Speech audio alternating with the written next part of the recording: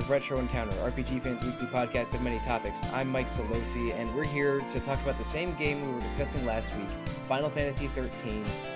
Myself and two other panelists have finished it in time, all within the last 24 hours. So the somewhat confusing ending of Final Fantasy XIII is fresh in our minds, but whose minds am I referring to? It is Peter Triesenberg. Hello, everybody. And Audra Ball. Hello. Peter and Audra. Well, you know what? Just Audra. Because, Audra, you finished this game for the first time, recently, as have I. So Yes. let's have the two of us go first.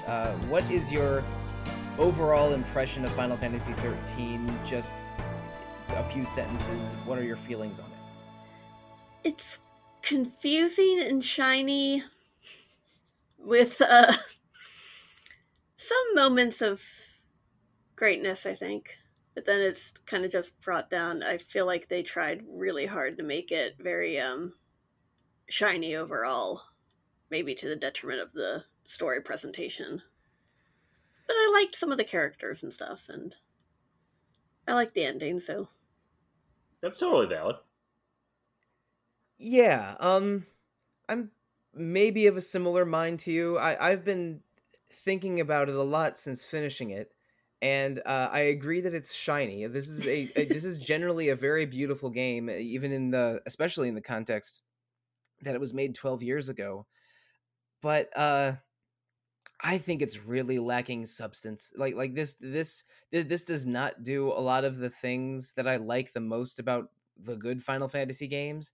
And while it's definitely trying and I think it's an ambitious game. This game wanted to be a lot of things, but I'm not sure it succeeds at a lot of them. Like the battle system is sometimes works and sometimes doesn't. I thought so many of the characters were completely throwaway and are barely present in the story. I unlike you, Audra, I don't know if I was attached to any of these characters. Like my favorites consistently through the whole game were Lightning and Fang, but I think that sometimes like dialogue happens and it sounds like total nonsense because you don't really know what any of these characters are thinking or doing. Every line of dialogue in this game is either like a quip or a dramatic declaration, or it doesn't seem like any of the dialogue ever is just like normal communication, if that makes sense. Every single character is like has to soliloquize about the human condition before they like proceed with their day. Yeah, they're either like way too stone-faced about it, again, like my girls Lightning and Fang, or they over-emote everything, like Vanille, like Vanille and Snow, and Saz has some moments in chapters, I think 5 and 8 are where he shines most, maybe it's 6 and 8, right around then. But for the rest of the game, he's sort of the tired old man, and a lot of his lines are quips. Like I think that this game has good designs and some technically and artistically really beautiful visuals, but it's just badly written.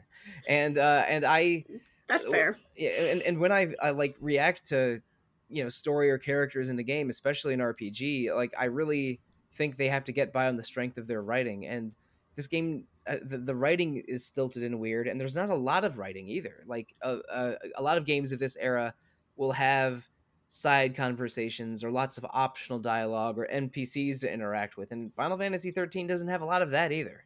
No, and it's like you can't really and if you're looking for more context, you really have to dive into those data logs that you unlock. And while that, I do think it's commendable that this game has a feature like the data logs, and I do think that they definitely put a lot of thought into how this world operates. It is not presented clearly to the player. Like I was doing some research after I beat the game, and the game really does not do a good job of telling you how many fal'Cie are in Cocoon. Like I thought it was just like going to be a few. No, basically every big machine, like the big airship that Barthandelus flies, is also another fal'Cie. Oh, like the big crane thing that was carrying the Pulse Vestige, fal'Cie. Yeah, when you meet the Carbuncle fal'Cie in when you're in Palamporum, it basically looks like an enormous generator. So Mm-hmm. I think of fal'Cie as being sentient massive crystals that have specific function and sentience, which makes sense. But they really but you're right. They underexplain and underdeliver to the player how much fal'Cie are in Cocoon. It's like every single major automation in the city is a sentient robot, and like that is a cool concept. Like I really do love this setting, but it is and the way it is presented to the player, and the fact that you don't really get to explore until chapter 11, which we'll get into. I think really hurts the game, because chapter 11 is really the only part of the game where I really felt invested in the world. Like, oh, I actually get to explore. A couple more things on this game's writing and how they present information to the player. This was a little bit a trend of the times, having a lot of information that was not in the text of the story to be backloaded into a codex, or what they call it a data log in FF13. Mass Effect, I think, is a major culprit of that, and I just recently replayed Mass Effect 1. But Peter, you were dancing around a little bit. Do you know where I think the best writing of this entire game is? Do tell. In the descriptions of the Seath missions in chapter 11. I don't disagree. Yes. We'll skip ahead a little bit, then go circle back to chapter 10, I guess. In chapter 11, it's the only open world area of the whole game. Peter was alluding to it before. They dump you onto the world of Grand Pulse. It's a giant nonlinear map. You have to go to a couple story exclamation point zones, and I think you're required to complete the first 9 or 10 missions. And then, eventually it makes you do a few of them. And so there's about 30 of them, and I think you have to do something like 15 or 20 of them to find your way out of the starting area, and then to go through the tower dungeon at the end of it. Mm-hmm. But a lot of it's optional, and every one of these quests includes a memoriam from a l'Cie from Pulse from probably hundreds of years ago, describing what their focus was, what their quest for being was, and how they failed and were turned into crystal. And so by finding their crystal, activating it, you find out what their task was. If you go and complete that task for them, then you get a reward, and some of those crystals become teleportation waypoints. So this game is 13 chapters. 12 of them are, well, let's be a little bit generous here. 10 or 11 of them are linear corridors.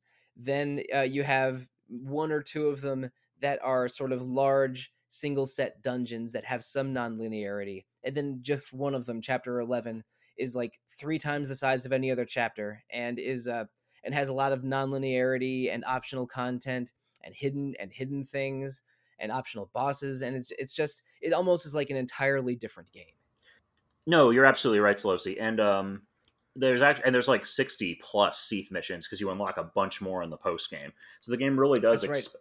The game really does expect you to like go back in there, and these aren't just like throwaway quests. There are fully voiced NPCs involved in some of the later ones. Like this is really where the brunt of the game's content is. And if you're going to be engaging with it, and for my money, I think it's the best part of the game. That was the only part of the game where I was running around. I'm like, you know what? I'm getting cool bits of lore. I'm getting to explore this world. I thought the tower dungeon in chapter 11 was like really good. It actually is like a proper Final Fantasy dungeon. I think it's the only proper Final Fantasy dungeon in this entire game. Perhaps. It is. And maybe the entirety of chapter 13. Maybe the arc in chapter 10, but that's the one that feels like a dungeon-ass dungeon in a good way. Yes, it does. And I was having a lot of fun with the game in that point. And then once you get back to chapter 12, and it's just linear corridors and mobs of enemies and cutscene, and then mobs of enemies, and then cutscene, and then boss fight, I was just like, oh, yeah, right. This game is boring sometimes. This game is...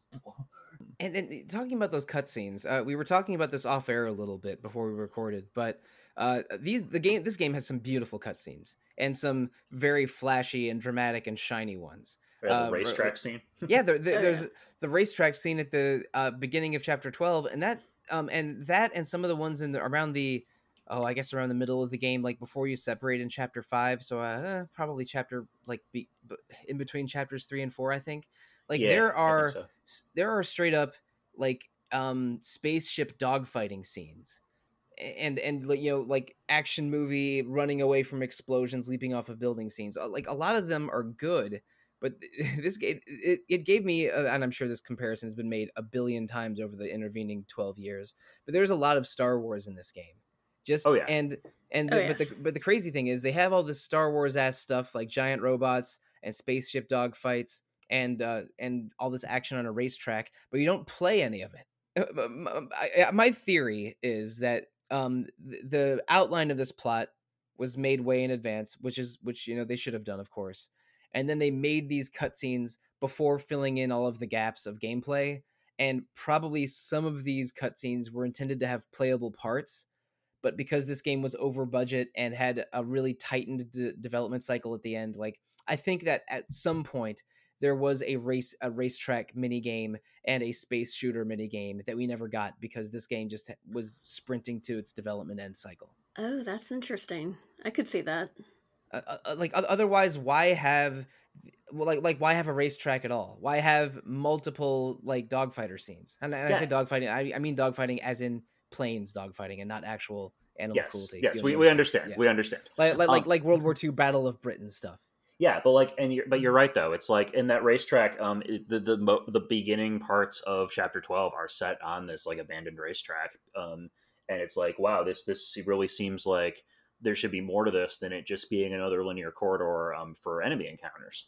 But I'm almost certain that you're correct on that, on your assumption of how they wrote the story and made the cutscenes. It kind of reminds me of the third Pirates of the Caribbean movie in a weird way, where they were very open about the fact that they storyboarded and came up with all the action sequences and then wrote the plot as filler.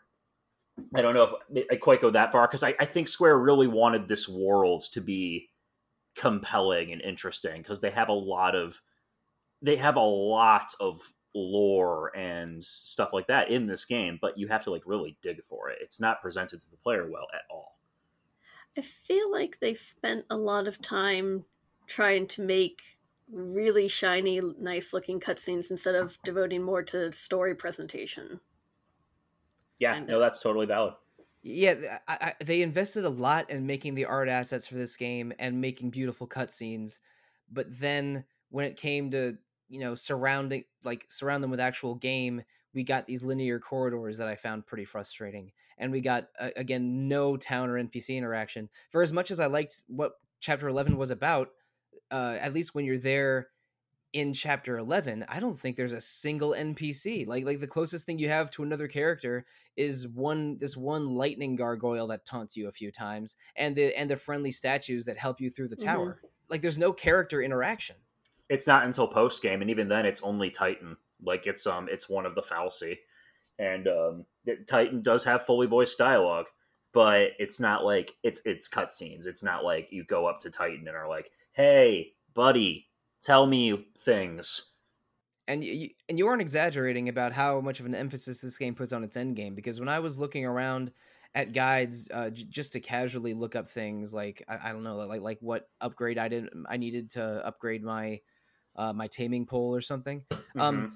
A huge amount of the guides and material on FF13 is how to efficiently farm adamantoises, which give you like I think 80,000 CP and drop 2 of the best items in the game at like 1 to 5%. Yeah, trapezodrons, which you need to get your ultimate weapons. Yeah, trapezahedrons for upgrading every ultimate weapon, and also platinum ingots, which you can sell for 150,000 gil. Like those are the 2 things they drop. And I got a couple of those platinum ingots because I did the robot repair quest in Chapter 11. Yeah. And I missed the robot. God dang it. No, it helped me so much because I found Bhakti, I found the little 5 or 6 robot parts to repair him, and then every time you get one of those title rewards, he'll give you a prize for every title that you give for him. Oh, nice. And because I had killed a couple, I don't know, I think I'd killed a couple optional bosses and found a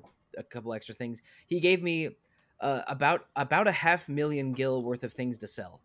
That's cool. So I was able to just immediately max out a couple of my weapons, just because I backtracked a little bit to talk to Bhakti. So again, Chapter 11 it has you go through this enormous Grand Pulse grassy area, then some very, very beautiful sort of cliffs, then creeks, then then an underground tunnel, an abandoned mine facility, then then this tower dungeon, which is like already which is big enough to be a few hours, where you have to complete a couple of these extra Seath missions and have like the parts of the tower spin around and interlock to open the way forward. With a boss at the end called Dahaka, which I know is a demon from Middle Eastern folklore, but it just makes me think of the pursuant boss from Prince of Persia, Warrior Within. yes. Yeah. And also there is actually another optional boss in that tower too. If you go out of your way to do a few extra missions and reorient the tower a certain way, when you take the elevator back down to the bottom, there's one of those undying Seath is down there. Yeah, no, it's only cool. It's only one extra mission, and I think that was one of the missions that got me 150,000 gil from our boy Bhakti. Mm-hmm. But but yeah, like this is a pretty good dungeon, and then a smaller dungeon at the end, which is Erba, the ruins of the town that Fang and Vanille lived in hundreds of years ago. And this is all one chapter, and it just kicks the ass of every previous chapter. Mm-hmm. So I'm trying to imagine, like, if, let's say, they had more time and budget and could make a game where more of the game felt like chapter 11. I'm imagining, like a couple maybe hub cities in Cocoon that give you a little bit of area a little bit of freedom to explore and backtrack. And maybe chapter 11 is the same size, but it's like a bigger portion of the game. Like maybe the first 5 chapters are in Cocoon, the next 5 are in Grand Pulse, and then there's a couple at the end for the grand finale. Mm-hmm. But I think what I'm describing is something like FF12, FF15, or FF7 Remake. Like those games all have big open areas, but also town areas and breaks in the pace of the story, and open areas that have some forward momentum and some idea of a destination. Because there's sometimes in chapter 11 you don't really know where to go or what to do other than follow the golden exclamation point. So like I think that this combination of this sort of idea of a directed open world, like sort of like FF12, is what Square Enix was trying to make at this time, but they really couldn't do it. So that's why we got Corridor, chapter 11 Corridor. Yep, I think you're right, and I also think that is sort of a trend in JRPGs nowadays. We especially find these semi-open worlds where it's not really an open world, but it is a big environment with lots of little things off the beaten path. And I do think that later Square Enix games, especially Final Fantasy VII Remake, take the kernels of what 13 tried to do and run with them. Like the 7 Remake feels like What If 13, but we finished it. Yeah, like instead of having an enormous sandbox with a perfectly contiguous world like your Breath of the Wild or your Elden Ring, we got a lot of JRPGs of this time or even today are like a series of medium-sized sandboxes connected by little, I don't know, bridges or tunnels or something. Yeah, like your Tales of Arises or your Shin Megami Tensei 5s or all that stuff. Yeah, or every Xenoblade game does a pretty good job of that. Yeah, exactly. But I think 13 wanted to be one of those large open areas, but with some direction to them. But they ultimately couldn't, and so they just put all of the nonlinearity into one part of the game. And I know I'm hammering on that point maybe a little bit too much, but it bothered me a little bit. Like it is really difficult to underscore. I think that is the only part of the game that feels complete and fun. And even then, it's still sort of empty, and I wish there was more in it. Yeah, like you're going to be spending a lot of time on Grand Pulse if you want to engage with this game's endgame content, which, full disclosure, I thought about doing before I got into this plot, and then I took a look at some of those requirements, and I was like, nah, I'm good. I don't have enough time in my life to get that platinum. I'm sorry, guys. The platinum trophy, the real mofos on it are obtaining every single weapon and accessory. Getting 5 stars on every Seath mission. Yeah, 5 stars on every single Seath mission. I think there's around 60 of them, about 30 in Chapter 11, and then they unlock all of them in the post game. Which includes Vercingetorix, which is one of the game's 2 super bosses, and you have to kill a Longui, which is the hardest of those turtles. I think Longui might just mean like I think that it might just mean dragon turtle or something. It does. No, it does. Yeah, Those and Vercingetorix was a Gaulish chieftain that was, I think, the last one to stand up against Caesar. So maybe there's some metaphor there that I'm not. Yeah, Getting. no, all of the Undying are named after Roman legionnaires for the most part, and I think that's a really cool detail. But those turtles scare me, man. Like I actually really, there's something I find unsettling about them. The fact that like they walk around the environment, you just hear the footsteps. They don't aggro onto you, but you also can't sneak up on them. And then once you enter a battle, they take one step and you just die. No, I mean I know I mentioned Xenoblade a second ago, but I mean that's the territorial Rotbard in a nutshell, right? Like Yeah, they it is. they present enormous, unfathomably strong enemies that you at lower levels your goal is to avoid them, and then if if you get swole and come back, then you can take taking them on becomes part of the end game, but they backload so much into the end game that a lot of players became very invested in it. So there are guides and other things for how to defeat all these bosses and how to farm most efficiently, because you need literally millions and millions of gil to have to have enough upgrade materials to level up every single accessory and get to have them transform into the better accessories, because you need to own every single one in the game for one trophy. Yeah, it's a lot. It's a lot to max out. And while I found upgrading stuff in FF13 really fun, because one of my joys of video games is upgrading weapons, especially if they transform into better ones. So I liked that in FF13, but it's just so much. It is definitely a lot. Do we want to go back to chapter 9 and 10 real quick and just talk about the Ark and Barthandelus? Because I think we should probably start going through the story a little bit. Yeah, let's do that. We cut off at chapter 9 where Lightning, Hope, Fang, and Snow were trying to rescue Saz and Vanille, who had been captured after the events of chapter 8 in the City of Dreams. I forget what it's called already. Nautilus. Yeah. Nautilus. The most disappointing zone in video game history. I mean, what? It's pretty sad. I mean, it's like, hey, this is going to be like the Gold Saucer or Trino or just a big metropolis, and it's just another empty corridor. You will be here for an hour and you will do nothing.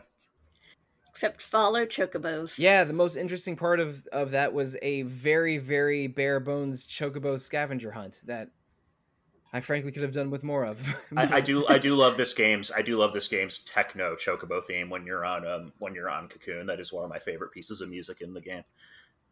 And Pulse to Chocobo, when you do the Chocobo missions on Grand Pulse and can unlock Chocobos to ride on the map, that's a pretty good arrangement of the Chocobo theme. Also, it's a very good track. Yeah, yeah.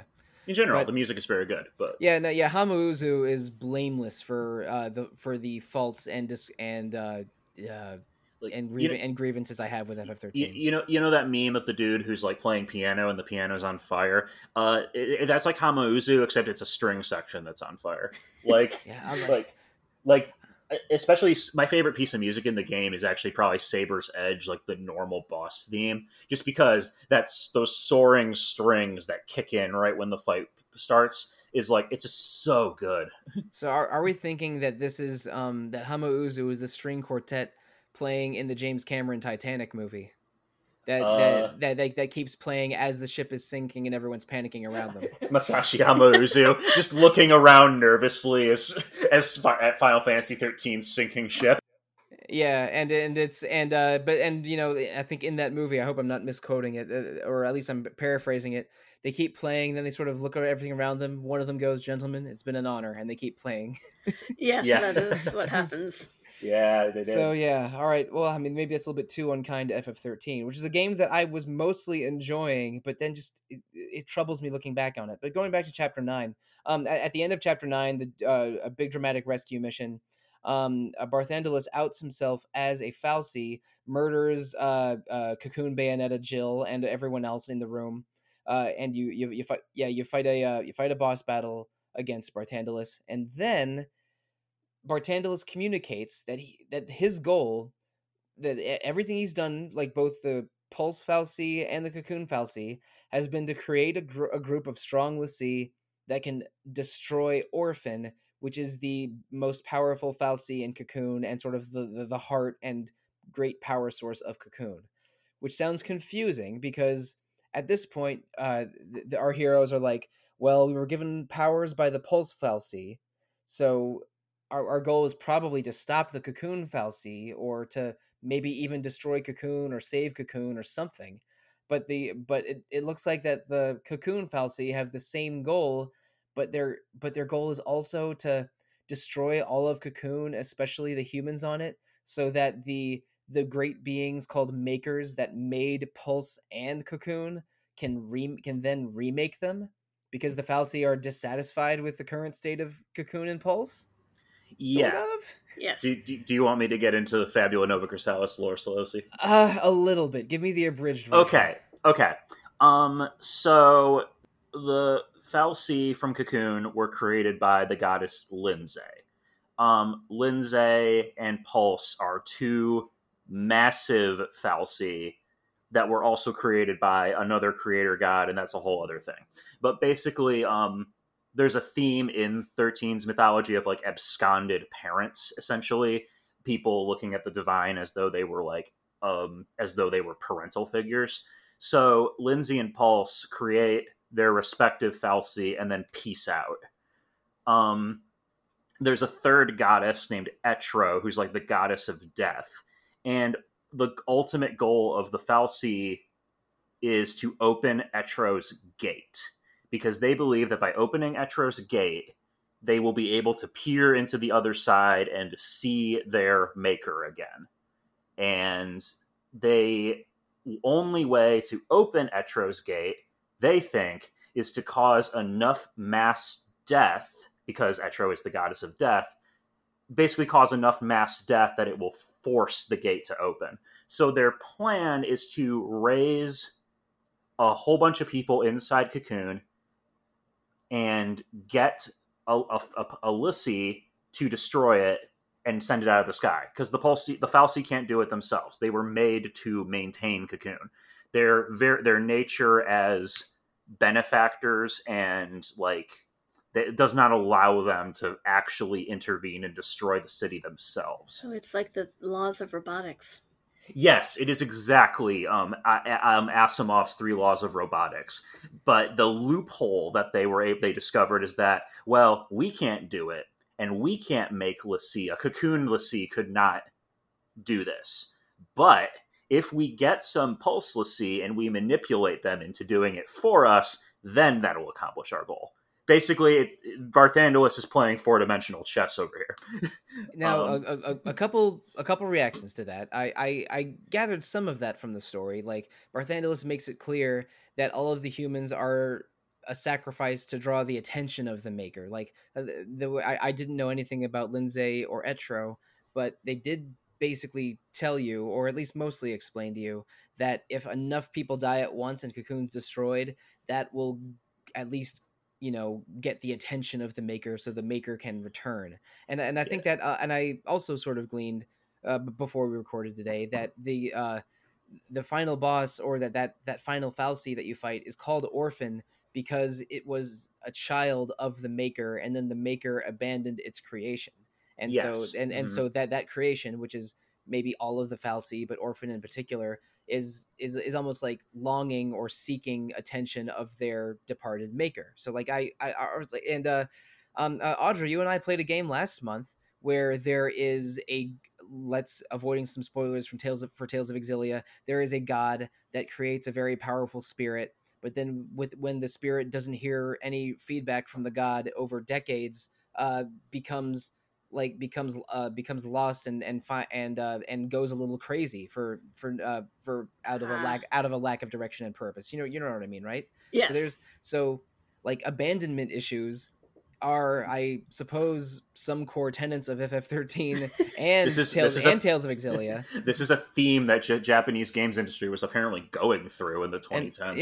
And both those games were made around the same time. I think Exilia was supposed to be 2010, but got delayed a year because it ended up missing the 15-year anniversary of Tales of that way.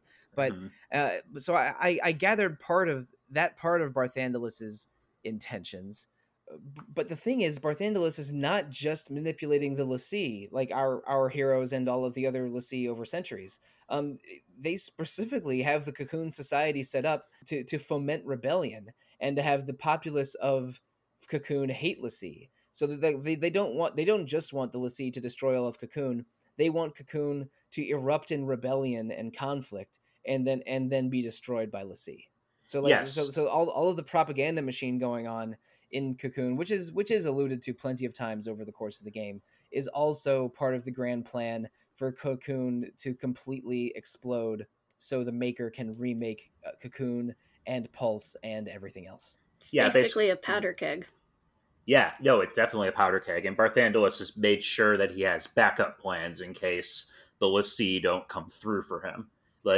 He's basically taunting them in chapter 11. He's basically taunting them like, okay, look, if you guys don't come back and take care of this yourselves, like they're just going to do it. They're just going to do it. So, why don't you intervene?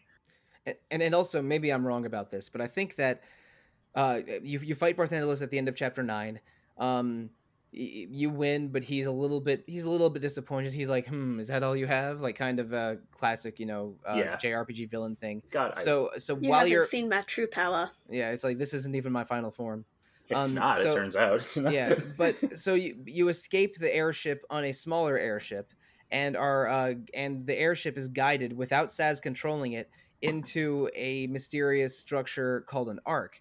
And Vanille and Fang are familiar with what arcs are, and they were used as like training facilities for l'Cie and were built by Fal'Cie. So am I misinterpreting, or did Barthandelus find you a little wanting, teleported you to a training facility, and then all of chapter 10 is breaking out of the training facility, which is also part of Barthandelus's plan for you to get stronger?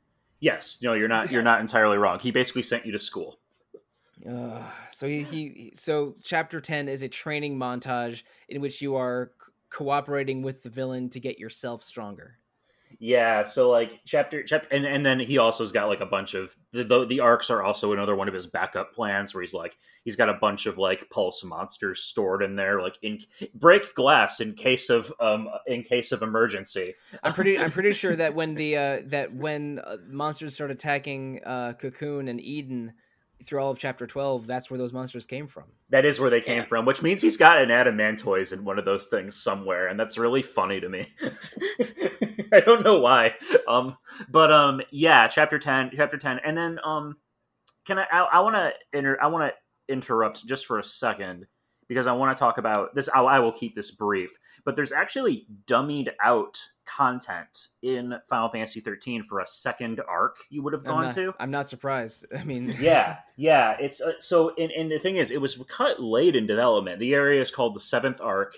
It is not accessible in game normally unless you use cheating devices, but it has fully voiced and fully localized dialogue. The voices are Japanese. It wasn't recorded in English.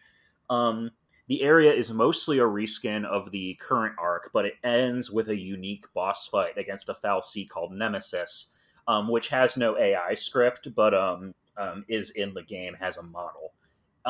This was apparently cut late into development and was originally planned to be sold as DLC for Final Fantasy 13. This obviously never materialized because, the reaction to 13 was what it was. But instead, they worked some of those ideas into 13.2. The model for Nemesis is reused as a boss in 13.2. And this is a minor detail, but I always thought that was really interesting. Oh, yeah. That is pretty interesting. I love seeing stuff like that in games. Yeah, it's sometimes startling the amount of things that get cut out or put back in. I mean, there's an entire story arc in Nier Replicant that was cut from the PS360 version and then added back in at the for the Replicant PS4 version. So that large portions of, I think it was Star Wars Knights of the Old Republic 2 that were restored in fan patches. Oh yes, they're coming out in Switch. Mm-hmm. That's right. Yeah, they were added back in the recent re-release because what are they called? Obsidian was mostly cooperative with this decade plus of fan patches to sort of rebuild the game that they made. So Obsidian rules. Well, we can talk about in the arc though. We find Cid Raines, who as it turns out, Raines is a Cocoon l'Cie. He's been doing bad things for Barthandelus this whole time. And yeah, and yeah, Cid, is we should mention, is the leader of the cavalry, which is another military branch that I think is unrelated to SciComm or the Guardians. I think they're like an elite branch of Guardian Corps. Like that makes sense. Yeah, they're super cops. Yeah, and the cavalry were who Fang initially connected with when she was trying to escape Cocoon and then find Vanille, and it was Fang was with cavalry soldiers when she picked up Snow after Chapter 3. So we think of cavalry as the military that is our allies, but it turns out they're just another puzzle piece in the grand machinations of Barthandelus and Cid, who it probably is a noble-hearted human who wanted a good solution, but is really unable to find one. And he thinks that because your goal is to destroy Cocoon, and Cid is starting to maybe rebel against Barthandelus' ideas, he decides that his ideal outcome is to destroy you, just to maybe set Barthandelus back a few decades. Yeah, so that's why you fight him, and you have to put him out of his misery. Rip femboy Cid. And there's also in Chapter 12, Barthandelus creates a fake Cid to be the new Primarch of Cocoon. Oh, it's not a fake. It's not a fake. Oh, I'm sorry. It's the real one? So the fal'Cie can basically, once someone turns to crystal from fulfilling their focus, they can uncrystallize them at any time and give them a new focus. It's basically perpetual servitude. That is the real Cid. But it was still, but it was the real Cid, but it was definitely a depressed, enslaved Cid in Chapter 12. But he had given up. He had given up. Yeah, that's a little bit of a sad scene too, because it's cavalry soldiers that confront Cid during the Eden raid that is most of Chapter 12, and I mean they shoot Cid in cold blood. It's a bummer. And he asks them to do it. Like, it is really, really, the Cid in this game is really kind of a sad character. He does have a pimpin' coat, though. He does have a nice coat. He has nice hair and a nice coat, which you could also say of Peter's favorite character, Rosh. Oh my god. Yag Rosh. He died as he lived, accomplishing absolutely nothing. Yeah, Jill, Rosh, and Cid could be good NPCs or villains, because I mean all three of them are basically villains that are at least not 100% evil to the core villains. Yeah, they're villains with human motivation. They could have been interesting, but they are so barely present. I didn't feel attached to any of them. I think of classic Final Fantasy villains that always have a presence and are some of the best villains in RPG history. I think Final Fantasy is a series with a lot of great JRPG villains, but this ain't it. I mean, the best, owl. Yeah, Minerva. Yeah, but Barthandelus's owl that he like Power Rangers transforms to make a super orphan mech. I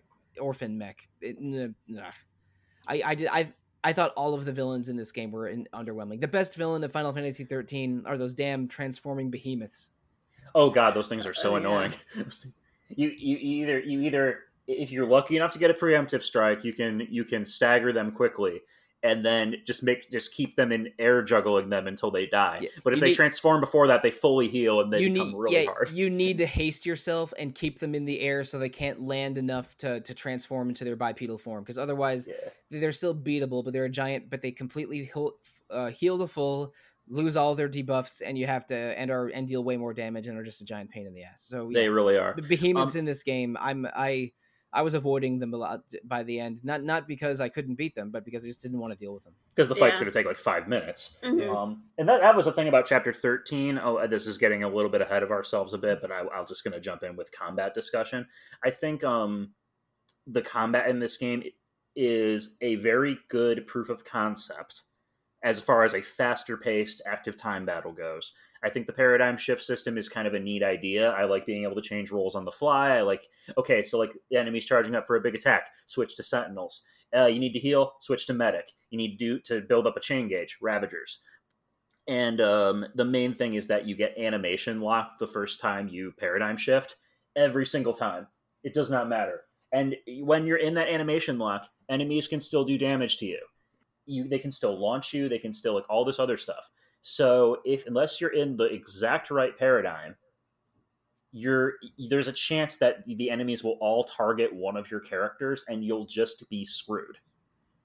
Yeah, especially if it's the leader. The game operates on Persona 3 logic, where if the main character you're controlling dies, it is game over because you can't take control of another party member. They fixed this in 13.2. But yeah, the paradigm switch system is what drives a lot of the combat variety in this game, because I mean there's only 6 jobs and they each have a defined role, and that's cool. And the setting up different combinations of them and rapidly switching between them for situations like you described, Peter, is some of the fun of combat in FF13. But I still, by the end, I was sort of handling every fight the same way, unless unless certain circumstances would make me maybe adjust my parameters. But I eventually settled on 2 sets of paradigms. One if I was doing Lightning Fang Vanille, and one if I was doing Lightning Fang Hope. That my final party was Lightning Fang Hope. Because so I could Sentinel and 2 medics if I needed to, and then the rest of it were Commando, Saboteur, Synergist, followed by Ravager, Saboteur, Ravager, followed by Commando, Ravager. My setup was also Hope for a lot of the time, but if I was using Vanille instead of Hope, because Vanille's a better healer than Hope, and she's a slightly better Saboteur than Fang. But she doesn't learn slow or daze, and so having Fang for those is helpful. But but in general, towards the end, I was using Lightning Fang Hope, and my 2 offensive ones were Commando Ravager with Fang as the commando for when I wanted to build up meter. Commando Ravager when something was broken, because commandos deal way more damage than Ravagers once something is made vulnerable. Then I had Sentinel Medic for healing, Commando Ravager, Saboteur for debuffing but keeping damage up, Commando Ravager Synergist for when I wanted to build up when I wanted to have a normal fight while building enemy meter but also buffing myself. And if I just had to reset and spread around buffs and debuffs, I had Medic, Synergist, Saboteur. Audra, what was your setup? Mine was Vanille, Zaz, and Fang. And pretty much I used most like Ravager, Commando, and I found Medic, Commando once I staggered something was really helpful, especially if I needed a quick heal. That Sentinel, is a good one. Synergist, and Medic was great, and I loved using a double Saboteur with Ravager just to keep chaining, but also get all the debuffs. Yeah. Yeah, like buffing and debuffing is very strong in this game. So I think that and I was using Lightning Fang Vanille for a lot, but I really missed having a good synergist. So I and Hope is also the best Ravager and probably tied with Saz for the best synergist, because I mean Saz has haste, Hope has the defensive ones, but then haste. Yeah, but then they both eventually learn each other's skills later in the game. So by the end, when Hope had haste, it's like, all right, I guess you're on the team now. Yeah, I was able to I'm bragging a little bit. I've already bragged to you guys, but I was able to 5-star the final boss with Hope putting haste on the whole party, then having Fang keep debuffing it while the other 2 went Ravager, and then finally, just once it got staggered, just going to town with Commando, Ravager. Because Ravager will keep building the chain gauge while your Commando's doing damage. So if you can get that chain gauge up to 999, all of a sudden your Commando's every attack is doing like 20, 30k damage. And it's like, it's very satisfying once the combat clicks. I had commando hits going up into 50 or 60k just because like I had a maxed out Venus Gospel and a maxed out Lionheart. And a maxed out Flamberge, but you don't get the Lionheart until chapter 12. So I was using the I had Lightning on her starting sword the entire game just because I was always having her just switch between Commando, Ravager, and Medic all the time. Yeah, basically what she never left because I always need one of those 3 jobs, like always. Oh, So yeah. and she's the second best commando after Fang and the second best Ravager after Hope. So she's just really good. And so like giving her having her keep her starting weapon, which is, you know, high magic or like above average magic and above average physical, was great. And so other than, you know, I had her use the Gladius or whatever in the first 2 chapters before we have jobs, but then it was the Blazefire Saber and the Flamberge until I got the Lionheart and maxed out the Lionheart. Mm-hmm. I love that the starting weapons are viable if you upgrade them. Yeah. Mm-hmm. Maybe not for every character, but Lightning's, I felt like it's her second or third best weapon. But the Lionheart having really great stats and also randomly automatically staggering enemies if they're if they're at above, I think it's above 90% or above 80%. So you'll get way more staggering with the Lionheart, and that's pretty great. Yeah, I got really lucky with a couple of those instant stagger abilities. Like I don't know if they stack, but like I was able to take out it was one of those giant motorcycle enemies in the final dungeon, like in like really quickly because I got a lucky one. And it's like, oh, that's nice. Mm-hmm. In general, I think the fact that we're talking about our combat setups like this does show that this game is doing something right. It's just that when the combat goes off the rails, and it is very easy for the wheels to come off. Like, because all of a sudden, if every enemy you're fighting decides to gang up on somebody, which is complete RNG, whether that happens, then all of a sudden your whole strategy is like kind of kaput. Yeah, you can only manipulate enemy attention with a sentinel, and even then, unless you're controlling the sentinel, and the sentinel is at your first position, you can't do that with as much control as I would like most of the time. Mm-hmm. So it's this is a good version of ATB, and whenever you have turn-based combat that feels fast, I think that is an ideal level of combat pacing that only a few games can really accomplish. So it's good at that, but also, I mean, you're using the same toolkit of those 6 jobs for the entire game, and I if there was more weapons or more skills or more jobs, I think that could have helped it a little bit, just so my chapter 13 fights didn't seem exactly the same as my chapter 5 fights. Yeah, once you get the paradigms you like, it's pretty much rinse and repeat. Really all that changes is that fights get longer, because the chapter 5 fights were taking, and it wasn't like, oh, they're taking too long because I'm underleveled. I was still getting 5-star ratings. It's just that every battle took 5 minutes. And you really have to buff yourself and debuff the enemies if you want to get them down in a timely manner, because like a lot of enemies will have like half damage or just enormous amounts of HP. Yeah, and or like the sacrifices in the final zone can inflict instant death, which has a very low chance of landing, but it can land. I think even if it doesn't auto kill, it deals a lot of damage and hits you with multiple debuffs. They have a second attack that does the debuffs, but Vanille actually has the death skill, and that's your main way of farming those giant turtles. Yeah, I mean, I saw those guides. It's like farming adamantoids with Vanille Death, without Vanille Death. Like, we're 2 of the options. Also, apparently, that's also one of the main ways to beat one of the super bosses, because if you use the death spell and then switch to 3 commandos before it lands, it increases the damage for the whole party. So the death spell will actually do close to 999,999 damage if the enemy is staggered. Like, I'm reading this trick and I'm like, good gravy. I mean, this is a level of combat exploitation that I'm used to seeing in a Disgaea game and not a Final Fantasy game. But like, there's really good juice to this combat.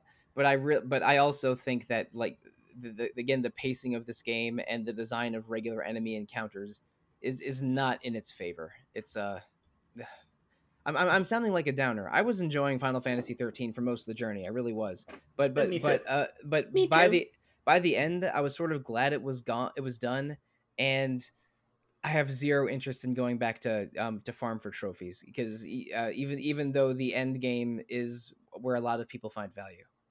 Yeah, like I said, I thought about it, and then Yeah. I'm just like, I don't know if I have time. There's too many other games. I have to revisit 13.2 for another podcast. Let me tell. I know a thing or two about playing games for podcasts. Let me tell you. No kidding. I mean, I'm not going to tell you exactly what's on the retro encounter schedule, but there's a lot. 13.2 really does address most of the issues I have with this combat system. Again, I'm not going to get into that here, but I'm just saying, like, they did listen to feedback for the sequel, which I do appreciate. I do own a copy of Final Fantasy 13 too. I found the special edition on sale for very cheap a couple years ago. Yeah, me too. There is a real chance that I'll play FF13-2 at a later date, but I am not going back for Adamantoise farming. But yeah, totally valid. And we should mention, in Chapter 13, the last chapter of the game, they open up portals back to Chapter 12 and back to Chapter 11 for you to engage in that kind of backtracking and farming that the game has otherwise denied you up to this point. But in Chapter at the end of Chapter 10, you fight through the Ark. You get the Dragoon summon for Fang. I'm sorry, the Bahamut summon for Fang, who is a Dragoon, sort of. But then you find an escape pod that takes you down to Grand Pulse. And Chapter 11, as we discussed a bunch of times, is on the giant lush planet of Grand Pulse. You spend some time camping out, figuring out what to do. Vanille gets the idea to go back to her and Fang's hometown of Erba. So you follow clues, go through some mining tunnels, up this tower dungeon with friendly statues and Dahaka in it to get to Erba. And at the end of Erba, you're confronted by Parthandalus again. Yeah, you fight this dude like 3 times. Yeah. Although he gets easier each time, I think. I thought the hardest one, I think, was Chapter 9. Yeah, I agree. Yeah, like the first time you fight him, I don't think you're quite prepared for that fight, like, because that is one of the first fights in the game that really does require like a good setup. Yeah, like you have to be like on point with when you're switching. You have to switch quickly to interrupt his attacks with sentinels. But like by the end of it, again, I 5-starred the final Barthandalus fight too, because it was just like, okay, buff me, debuff him, and then just go to town. Yeah, like by then I really had figured out how to use paradigms, and it was because in chapter 9 is finally I guess maybe Chapter 7. Yeah, like Chapter 7 is when you finally get a 3-person party to work with again. Mm-hmm. And Chapter 9 is when I had full use of the 4 people on the airship. So I really figured out my Lightning Fang Hope setup or Lightning Fang Saz setup. So like Chapter 9 was when I got paradigms down. So I didn't think Barthandalus was that much of a problem. Like I had to replay some fights in this game, but they were usually just because of bad luck. And I don't think I ever had to do a fight more than twice, except for, I don't know, maybe some King Behemoths or some of the Sahagins in. I had some bad luck with a couple behemoths. Yeah. One of the best places to farm CP in Chapter 11 is there's a behemoth and one of those giant wolves fighting each other. So it's extremely easy to get a preemptive strike and have them both start with half HP, and they'll fight each other until one of them dies. So it's that's an easy way to get 6,500 CP or so per in a fast battle. In Chapter 11. You can also keep redoing the first Undying battle, which gives you 10,000 CP every time you do it. So that's another easy farming one. Although apparently the best way to farm is end game, when there's a big circle of 3 giant turtles up north on the map, and you can just run around in circles and keep respawning them. Yeah, it's at the end game. It's definitely giant turtles, but I'm not that interested in that. Oh, totally fine. I know we were talking earlier that like the Final Fantasy 13 has weak villains, and I do agree. However, I really, really like Barthandalus. I think he's a one-dimensional cartoon character of a villain, but his voice actor is having the time of his freaking life. Oh, yes. The evil Pope. Yeah, the evil Pope. This dude is just, yes, let's see. Like, this guy looks like he's like barely containing a maniacal chuckle with every line of dialogue. And then he turns into this giant, creepy robot death mask thing, and his music is all like, and it's like, wow, okay, this guy is extra. I'm just saying, if it's 2010 and I want to kill the evil Pope, I'll just play Assassin's Creed 2, because the final boss of that game is an evil Pope. Yeah, you can just fist fight the Pope. and that game has a much more satisfying open world design than Final Fantasy 13 does. I'll take your word for it because I made it like 5 minutes into Assassin's Creed 2, but that's a whole other can of worms. God, Assassin's Creed is somehow like 25 games now. I played 3 of them, only finished 1 of them, and decided that my Assassin's Creed career was over. But people still play them though. I like that the Egypt one is canon to Final Fantasy 15. Which which technically makes it part of Fabula Nova Chrysalis. Again, the one that I know the best is Assassin's Creed 2, and that's the one that's canon to Soul Calibur 5. So yeah, Assassin's Creed finds itself all over the place. Noctis is very fond of the Assassin's Creed series. Thanks, Ignis. Ezio Auditore wins. God, video games. Video games are weird. Probably not going to have an Assassin's Creed episode of the podcast unless 2023 gets real weird. Which, I mean, we cover Assassin's Creed now. We've been covering it since Origins. Yeah, Assassin's Creed Oranges is how it's pronounced. Assassin's Creed Oranges and Odyssey are both RPG as hell. So, and I know that and Valhalla. Yeah, Valhalla too. Valhalla, I've heard the extra content in that game gets so insane that like the completionist score on how long to beat is something like 200 hours. That series has gone to a more RPG turn recently, so maybe it's time for me to try one again because I thought 1 was kind of bad, 2 was kind of great, and Revelations was not that impressive. Which was I think the third. That's Assassin's Creed 2-3. They got better. From what I've heard, they got better when they stopped pumping them out every year, which is true of most things. That's probably true. Yeah. Mm-hmm. Hey, Game Freak, take notes. Anyway, I should. You know what? I think if anything, I should go back and play Assassin's Creed 4 because that's the one where you collect pirate shanties, and that's appealing to me. You know what?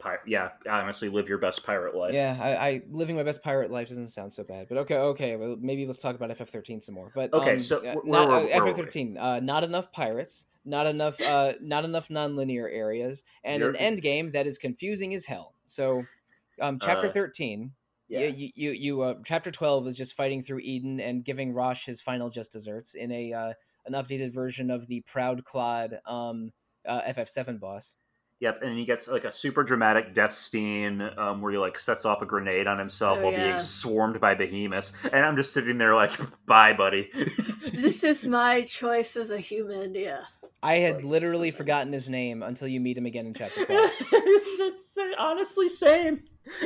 It's like, oh, it's this guy, right? Oh, right, him. Oh, Peter said he was in a magazine.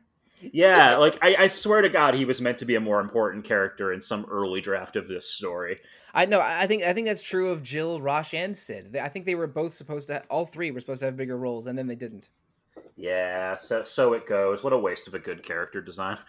But chapter 12 is a non-linear corridor again. You're fighting through Eden, which is being attacked by monsters released by Barthandelus. So the populace of Cocoon thinks that Pulse has gone to war with Cocoon again, and aren't aware that there aren't really any people on Pulse anymore.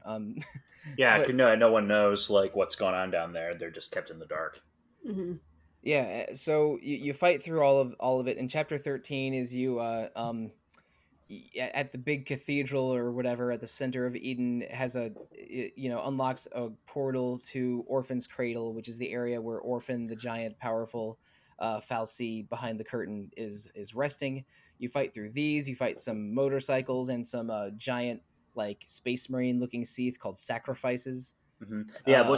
So we should probably mention too, all of the surviving cavalry people, including Rigdia, that long-haired dude who shows up in a couple cutscenes. The Winter Soldier guy. Yeah, the Winter Soldier guy. Yeah, exactly. He looks like Bucky Barnes. But they all turn into Seath like instantly, despite not being l'Cie. Yeah, I didn't get that part. Or Orphan and Barthandelus might be powerful enough to instantly l'Cie them and then instantly Seath them.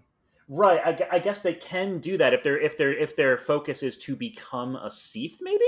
Well, I don't know. I don't know how this works. The game doesn't bother explaining it, and I'm not going to try and suss it out. It was plot. It was the plot needed to happen because plot. Yeah, exactly. And you're guided by some fal'Cie effigies through there, which I guess are also controlled by Barthandelus. Because again, Barthandelus is rolling out a red carpet for you now that you've gotten big and strong on Pulse.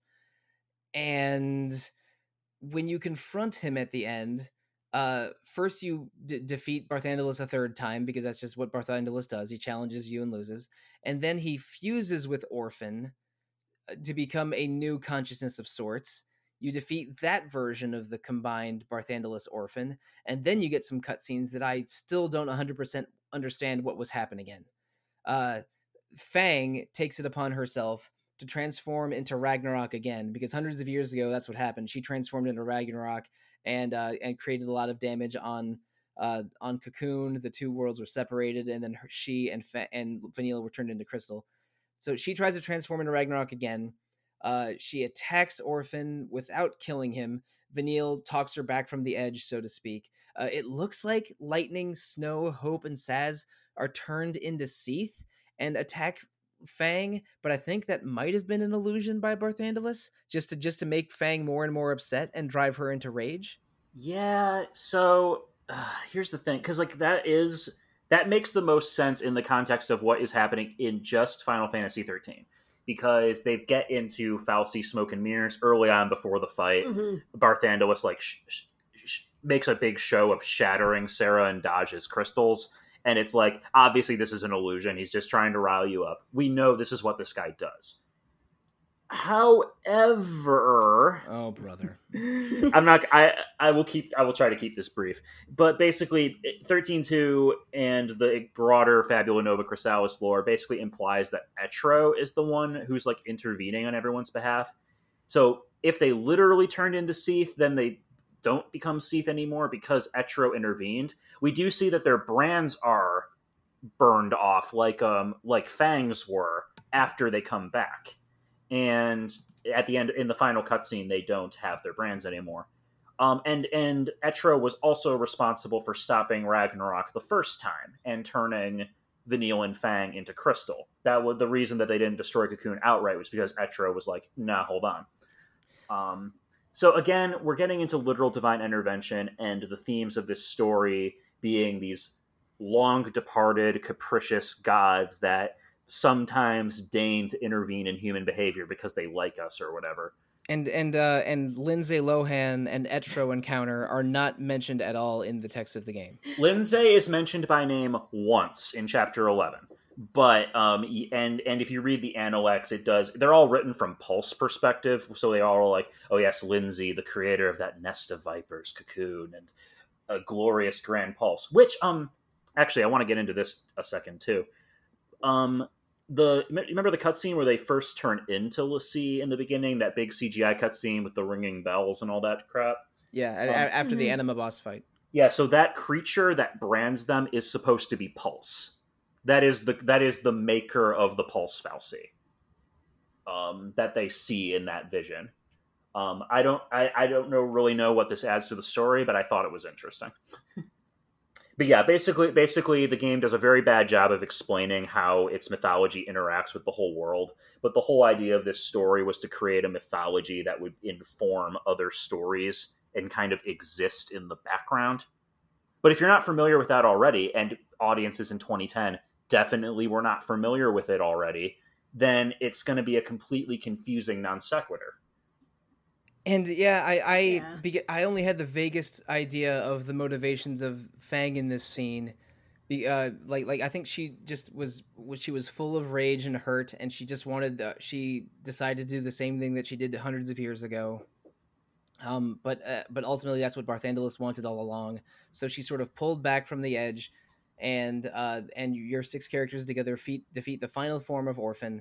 And once you do that, but then right as they do that, as Orphan's dying and Pulse is about to crash into Cocoon is about to crash into Pulse and destroy everything, Fang and Vanille turn into a giant column of crystal to hold them off. So yes, they become Ragnarok and stop it. Yeah, but the combined Ragnarok, which looks sort of like the solo Ragnarok that Fang became, but much larger and with some Hecaton share tentacles on it. Which I guess are vaguely supposed to represent both Vanille's hair and the tendrils of her weapon and the tendrils of her summon Hecaton share, I guess. But basically they become a Ragnarok of support and protection, and not a Ragnarok of only destruction. Yep, that's basically it. Yep. And so now the final scene of FF13 is on the surface of Grand Pulse, a giant crystal wave and column holding off Cocoon so that both worlds are destroyed. Both worlds survive, but Barthandelus is sort of destroyed or at least imprisoned in crystal, and the Maker will not return to unmake and remake the world like Barthandelus was hoping. So it's a somewhat optimistic ending, and also you get two beautiful running through the fields and into a hug scenes with Dodge and Sarah both in full human form, like ready to meet your party again. So it's a little bittersweet because Fang and Vanille, who are your beloved party members, who were the maybe the last two humans of naturally born humans of Pulse, but they like the home that they knew is destroyed. They were strangers in a strange land on Cocoon, but them ultimately making a final sacrifice to save Cocoon. To save Cocoon. The people of Cocoon. Like, I actually think their ending is really beautiful, and I especially like how they're like holding hands in crystal, like in there, like Again, it is beautiful, but also, I mean, don't they undo all of that in the next one? Yeah, so the less said about the sequel's plots, the better. Because I've seen all of the main characters in materials related to Lightning Returns, is what I should say. So I know they're all in Lightning Returns. Caius, the villain in 13-2, essentially finishes the job that Barthandelus started, although his goals are not his motivations are not the same. His motivations are complex. No, I'm just kidding.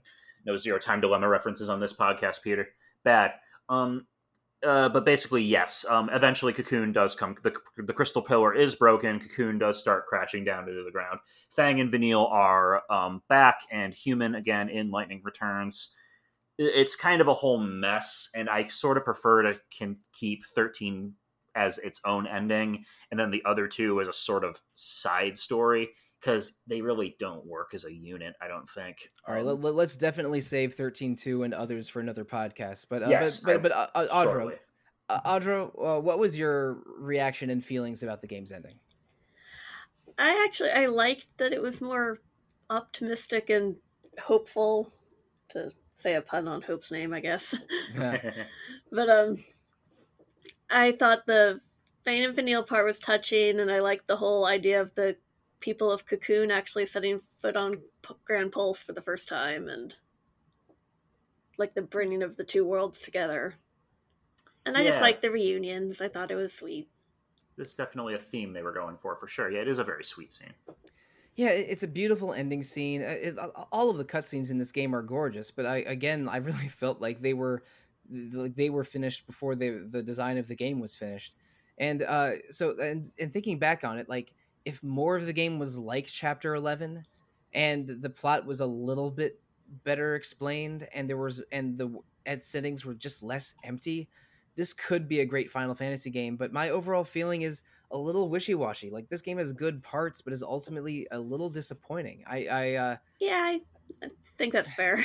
It's nowhere. I've played basically every major Final Fantasy game other than 15 and 11, and I don't think 13 rates in the top half for me, not even close. But it is definitely important for this era of Square Enix, and it was a lot of what they were doing at the time, and it informs their design philosophies leading up to 13 and after 13, because we've talked multiple times on how we can see parts of, like, Peter, the first half of FF15, a game that I know you love, it's a little bit Grand Pulse-ish at times. Yeah, isn't it? 15 is basically reverse 13 in that they were really trying to get away from the linear corridors. They wanted to make this game a big open world, and this was actually a design ethos from Versus 13. They wanted Versus 13 to mirror 13. But then 7 Remake it does have the more focused design and is sometimes a little bit corridory like 13, but it sort of like fixes some of the mistakes of 13's nonlinear design. 7 Remake is much better about hiding it, because you can go back to old areas. There are NPCs to talk to. There are side quests. And it does, in general, the world feels like it has more texture, even though ultimately, like, yes, it is more linear corridors. But at the same time, these are dense corridors full of things to do and things to look at. And it's not just a big sterile hallway populated by a few groups of mobs. And they fixed all the problems of 13, but still brought back Hamauzu, because bringing back Hamauzu was not a mistake at all. Hamauzu is the MVP of the 13 trilogy, and he is also just a magnificent composer in general. Yeah. So yeah, that's my feelings. Like I did not hate this game, but I found it sometimes really fun, sometimes confusing, sometimes disappointing. But overall, I'm glad I finally played it, and it was very nostalgic playing my PS3 practically all summer, because that's how I played Suikoden in June, and Tales of Exilia in July, and now Final Fantasy 13 in August. So I'm glad that I did not get a Yellow Light of Death sometime in the last 90 days. Yeah, right. And you know, it was a little bit and I sort of missed the PS3 UI, because I think the PS5 UI is a little lacking. I sort of wish both of them were PS4. I miss themes. I like customizing your consoles, and PS3 themes and PS4 themes were lots of fun. So now I have a Lightning one. I had a Shadow of the Colossus theme I use a lot, and a Ratchet and Clank Tools of Destruction theme I use a lot on the PS3. Classics. I lost my Korra theme at some point during this playthrough. I don't know what happened. Oh, that's unfortunate. Yeah.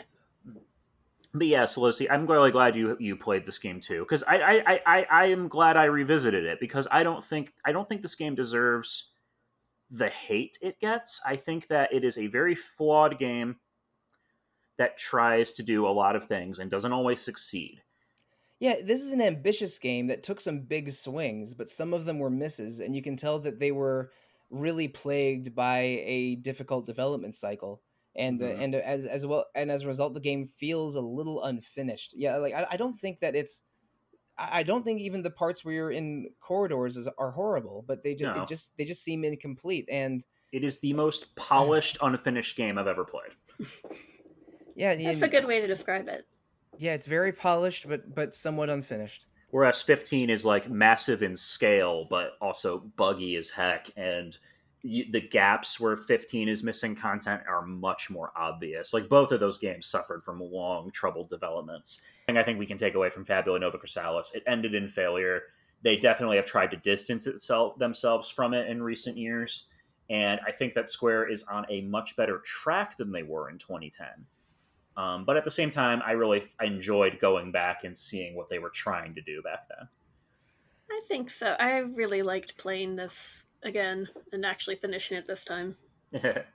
Yeah, I'm glad I finally played it, and I'm glad that I know a little bit more about this chapter of Square Enix's history, because ever since I was a little kid, my two favorite developers were Capcom and Square Enix. So it's there was a little bit of a gap in my Square Enix resume that I've finally filled in. But I mean, FF13 is a somewhat unfinished game, but I think it is a little bit around the time to finish this podcast. Thank you so much, Audra and Peter, for joining me on this episode and me finally playing Final Fantasy 13 for the first time. Like, our people that complain about semantics were like, but that game's not retro. Why do you call yourselves Retro Encounter? It's 2010. It's 12 years ago. It's 12 years old, guys. We are playing a 6th or 7th grader, which sounds awful now that I've said it out loud. Yeah, let's not say that. But so we finished playing a 12-year-old game, and next we are going back into playing how does my math check out? A 28-year-old game, because I've mentioned this in previous episodes, but in September we are playing Live Alive, the 1994 Square classic that was recently remade for the Switch. I'm pretty sure everyone on the podcast is going to be playing the Switch version, including me. But that's another bit of Square or Square Enix lore that I'm happy to cross off, because that's another one that I've tried a couple times but never played. So that's coming later this month. Also, we're not quite done talking about Fabula Nova Crystallis yet, because Peter, you are going to host an episode in a couple weeks about FF13.2, 13.3, and possibly other games. Is that right? Yep, we're planning on talking about the 13 sequels and Type 0 and 15 in brief, just kind of talking about the Fabula Nova Crystallis concept and all the other games that came out under this umbrella. So look forward to that. And also one last episode to look forward to. We are doing an episode on the 3DS that should be coming next week. We did we actually recorded it very recently, so that was a long, fun conversation about a lot of our favorite games on the 3DS. So please look forward to 3DS episode, more FF13, and Live Alive in September. And, I think it is early enough to say this.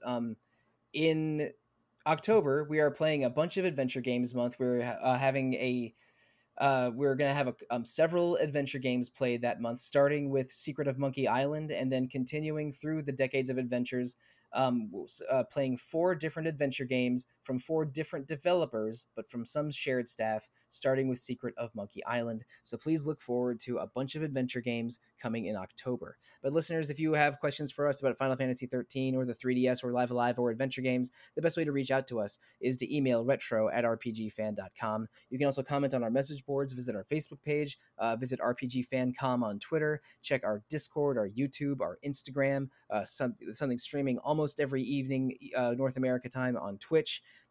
Please interact with RPG Fan however you choose. Also, somewhat recently, we opened up an RPG Fan store. You can find links to the RPG Fan store from rpgfan.com. It's hosted by TeePublic, and we have t-shirts, sweatshirts, coffee mugs, pins, magnets, phone cases, a bunch of RPG Fan merch emblazoned with our Emerald Shield design on the RPG Fan store. But Retro Encounter is not the only podcast on RPG Fan. There's also Random Encounter every 2 weeks about randomness, and Rhythm Encounter every other 2 weeks about RPG music. Please rate and review Retro Encounter, Random Encounter, and Rhythm Encounter on Apple Podcasts, Google Play, Spotify, or however you listen to podcasts. I was looking at the stats recently, and Spotify outstrips all other venues for listening to Retro by a large margin. So maybe I should say Spotify first from now on. But however you choose, that's how I listen to it. Yeah, however you choose to listen to Retro Encounter, we appreciate you always. But if you want to appreciate us directly, how can you find us directly? Let's tell you, starting with Peter. As always, if you want to reach out to me, you can find me on Twitter @IHaveFury. You can also email me, peterT@rpgfan.com. Now, Audra. AudraB@rpgfan.com. And listeners, I'm easiest to find on Twitter. I am @TheRealMonsoon most of the time, @Evoca4Dogs other times, and on RPG Fans Discord, I am Monsoon Mike. So yeah, I have I just finished this big long corridor RPG, and now I can split that off into a anthology RPG. I don't think there's any long corridors in Live Alive, are there? I've never played it. Well, you know what? I don't know. I don't know. Something to discover. It's going to be a big shift going from Final Fantasy 13 to Live Alive, but I am looking forward to meeting a whole new cast for a whole new month of Retro Encounter. Listeners, thank you, good night, and goodbye.